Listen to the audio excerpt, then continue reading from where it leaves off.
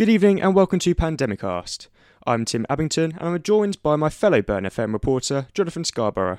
Pandemicast, brought to you by Red Brick and Burn FM.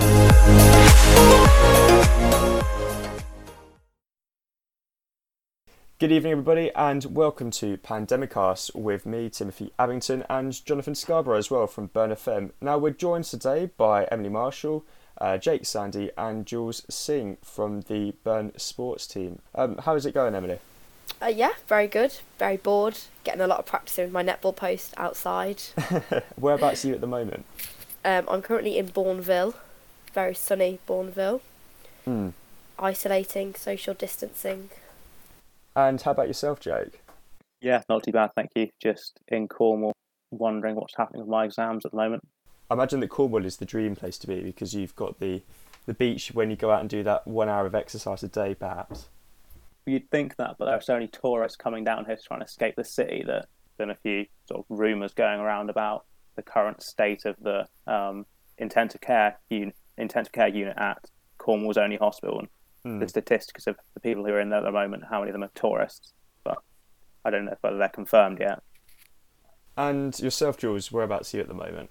Still in Dudley, where I am all year round, but I've been trying to use my 1 hour of exercise every day to explore parts of the town that I haven't been up yet. I didn't realise there was a bunch of fields 5 minutes away from my house, so just doing a bit of exploring, avoiding doing any sort of university work, same as almost everyone else, I imagine.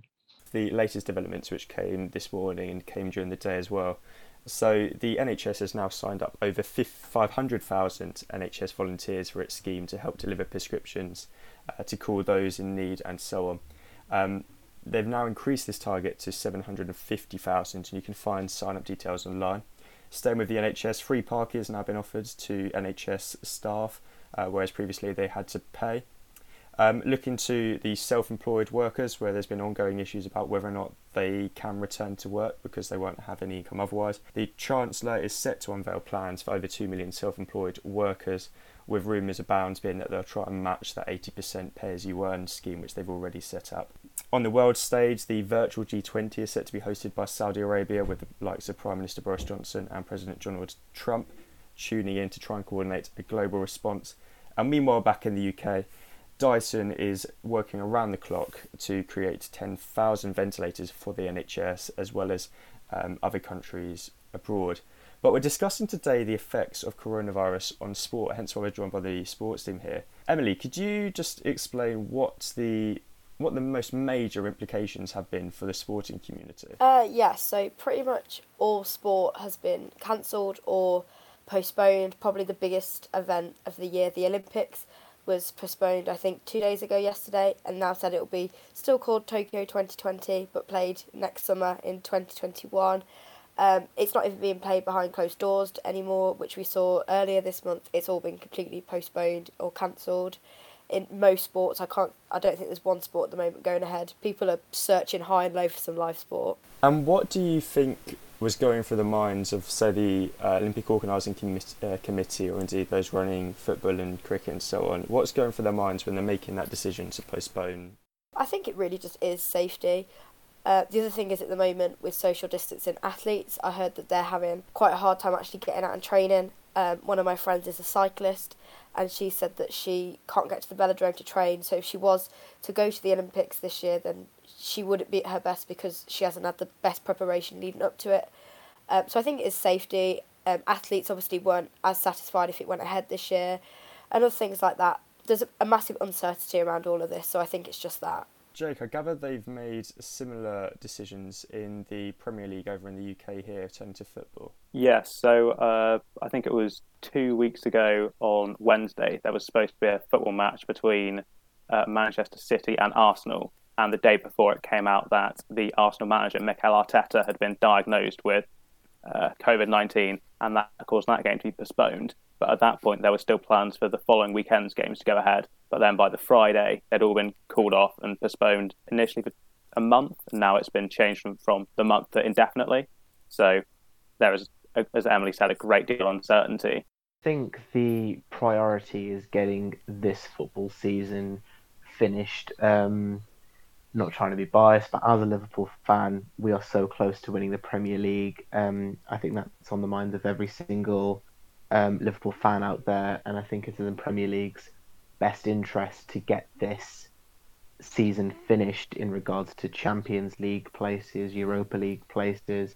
Obviously, relegation promotion becomes complicated if they decide to make the season void. So I think no matter when it has to happen, I think the priority has to be finishing the season, having a break for a transfer window, and then starting next season whenever needed. I've heard a couple of rumours about how, because the various lower level sports, be that say county cricket clubs or indeed non-league football or lower league football, are so dependent upon these television rights or indeed spectators coming to the matches, there is quite a high chance of these clubs effectively just folding because they cannot survive the season. I'm not sure for other sports, but in cricket, there is potentially a threat that they might fold, but I don't think it will actually come to that. I think the ECB, the cricket board, will have, they'll step in before it gets that far, because other clubs will get revenue that can potentially be shared around between the lower clubs. So my club, Warwickshire, they'll be fine because we have a 100 team that will be based there. So if or when that gets played, then that will bring revenue. However, little clubs like Gloucestershire, Durham, Leicestershire, who already are sort of in some financial trouble, they would have counted on this season, definitely the start of the season, the county championships, the membership, the income that them days bring, to keep them going, keep them ticking over. But I'm not sure in the end they will now, because obviously that's not going to happen. But I don't think it will reach them folding. I think somebody will step in. Are there any chances that these clubs might receive some kind of financial support or anything from any governing body? Yeah, so they'll probably receive more financial support than they would have already from the England Cricket Board. For the 100 this year, each club was getting a payout of over £1 million. So I think chances are the clubs that don't have a 100 team will probably just get something added onto that, potentially. Could you just explain for the listeners what the 100 Club is and what the implications the coronavirus will have for that? So the 100 is a new tournament this year, basically, which has changed the format of cricket and is now being played with 100 balls, and is sort of just very different to anything cricket's had before. But it's the first franchise tournament to come to the UK, so it's a replica of like the IPL in India and the Big Bash, which is in Australia, and it's probably the biggest thing to happen in cricket for a very long time. That was meant to be played in the summer holidays between July and August, and maybe this will all blown over then. So the 100 hasn't been touched, it hasn't been postponed, it hasn't been cancelled, nothing's been said about it. So there is sort of a lot of hope that still will go ahead when it's meant to. But if not, I think that will be prioritised. I think the start of the season will just be like abandoned, and then that will move on to be, the 100 probably will be prioritised because that's meant to bring in the most amount of money this summer. If we turn to, say, football, for example, it's notable, Birmingham City has become the first one of the first major clubs to ask its players to take a wage deferral because of the coronavirus pandemic. So those players earning more than £6,000 per week have been asked to accept a 50% cut in the next 4 months. Meanwhile, League Two Forest Green Rovers have said they will use the government's wage support scheme to keep paying all of their staff. Jules, it seems like it's not just the players and that very finesse finished product which we always see, that professional football side, but it's actually all of the staff, all of the industry, the sporting industry around that which could face difficulties here. Is that right? Oh, 100%. I mean, you can't really find an industry in the world at the moment that isn't suffering as a result of the coronavirus. And it's not the Premier League clubs or the top division clubs in any sport that are suffering. It's the lower division sides that need fans going to football games to maintain any sort of revenue. But what I am impressed by is the reaction of some Premier League clubs still utilising the networks that they have. So I know that Arsenal, for example, are using a lot of their resources to fund local community projects. I know that Liverpool are still paying their matchday staff and actually volunteering them to help out at supermarkets when it comes to queuing, assuring that there is law and order when it comes to everyone getting their shopping. So it is difficult for a lot of those clubs though that aren't getting fans going to football games like Birmingham City and Forest Green. Keep you on this sort of current theme, does that mean you're going to start to see clubs potentially asking for donations or maybe accessing some of these government schemes which have been set?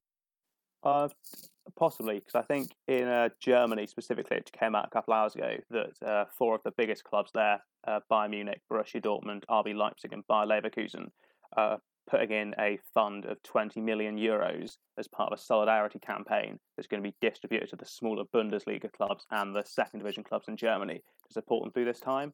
And I think that what we may see if it does continue for as long as some people are saying it might, that some Premier League clubs might start doing similar things where players maybe take a wage cut temporarily in order to put money into a fund that can support lower league clubs that are struggling.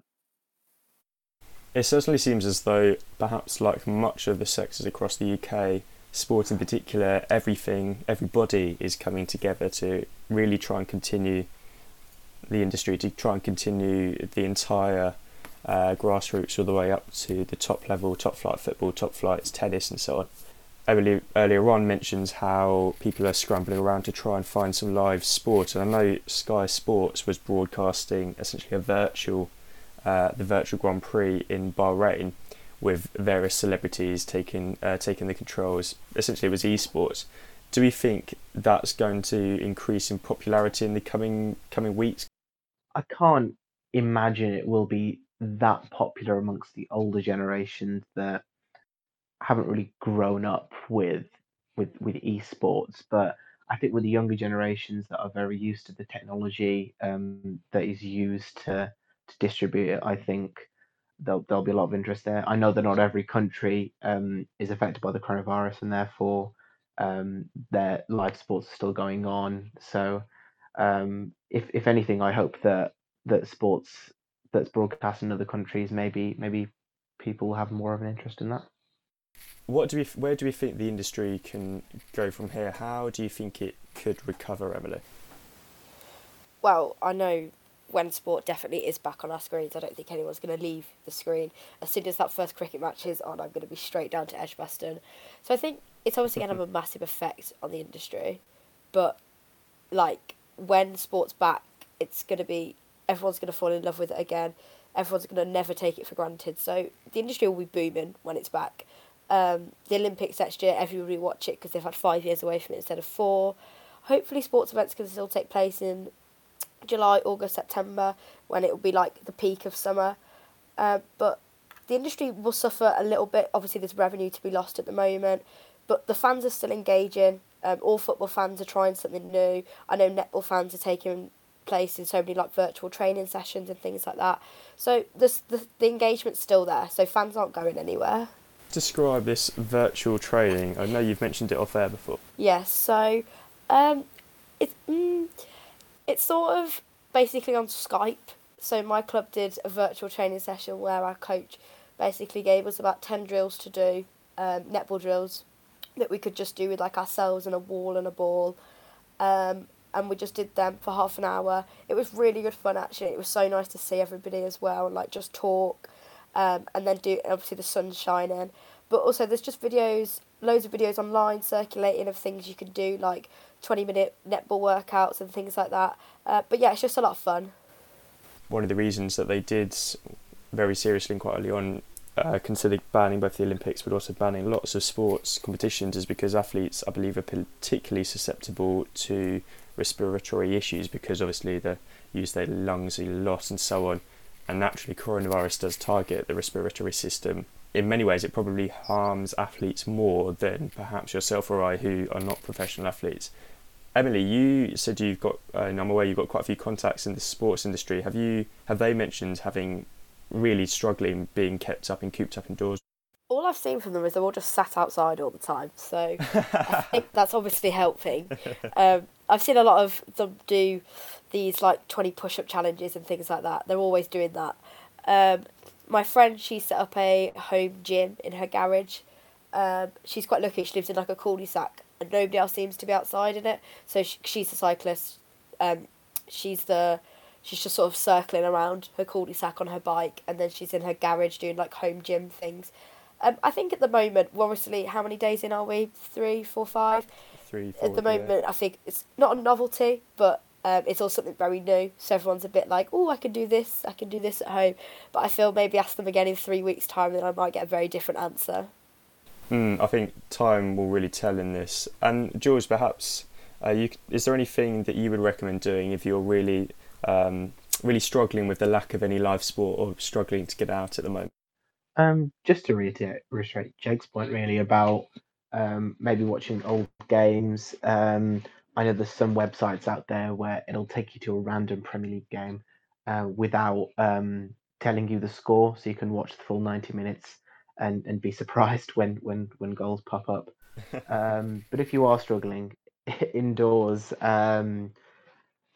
just try different things to keep active. I mean, like I said, I've been going for walks while maintaining social distancing, of course. But I know that there's lots of YouTube videos out there of at home exercise that you can do. I know Joe Wicks is making a lot of his content freely available for people to use.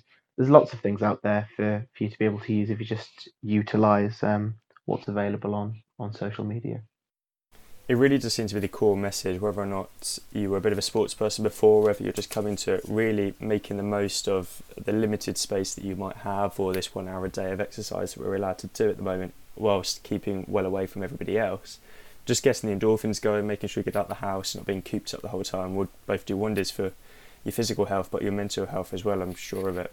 Unfortunately, we're running to a close this evening. We've run out of time, but thank you very much for joining us on tonight's episode of Pandemicast, where we've discussed the effects of sport, brought to you by Burn FM and Red Brick. Goodbye. And it's a goodbye from Jake as well.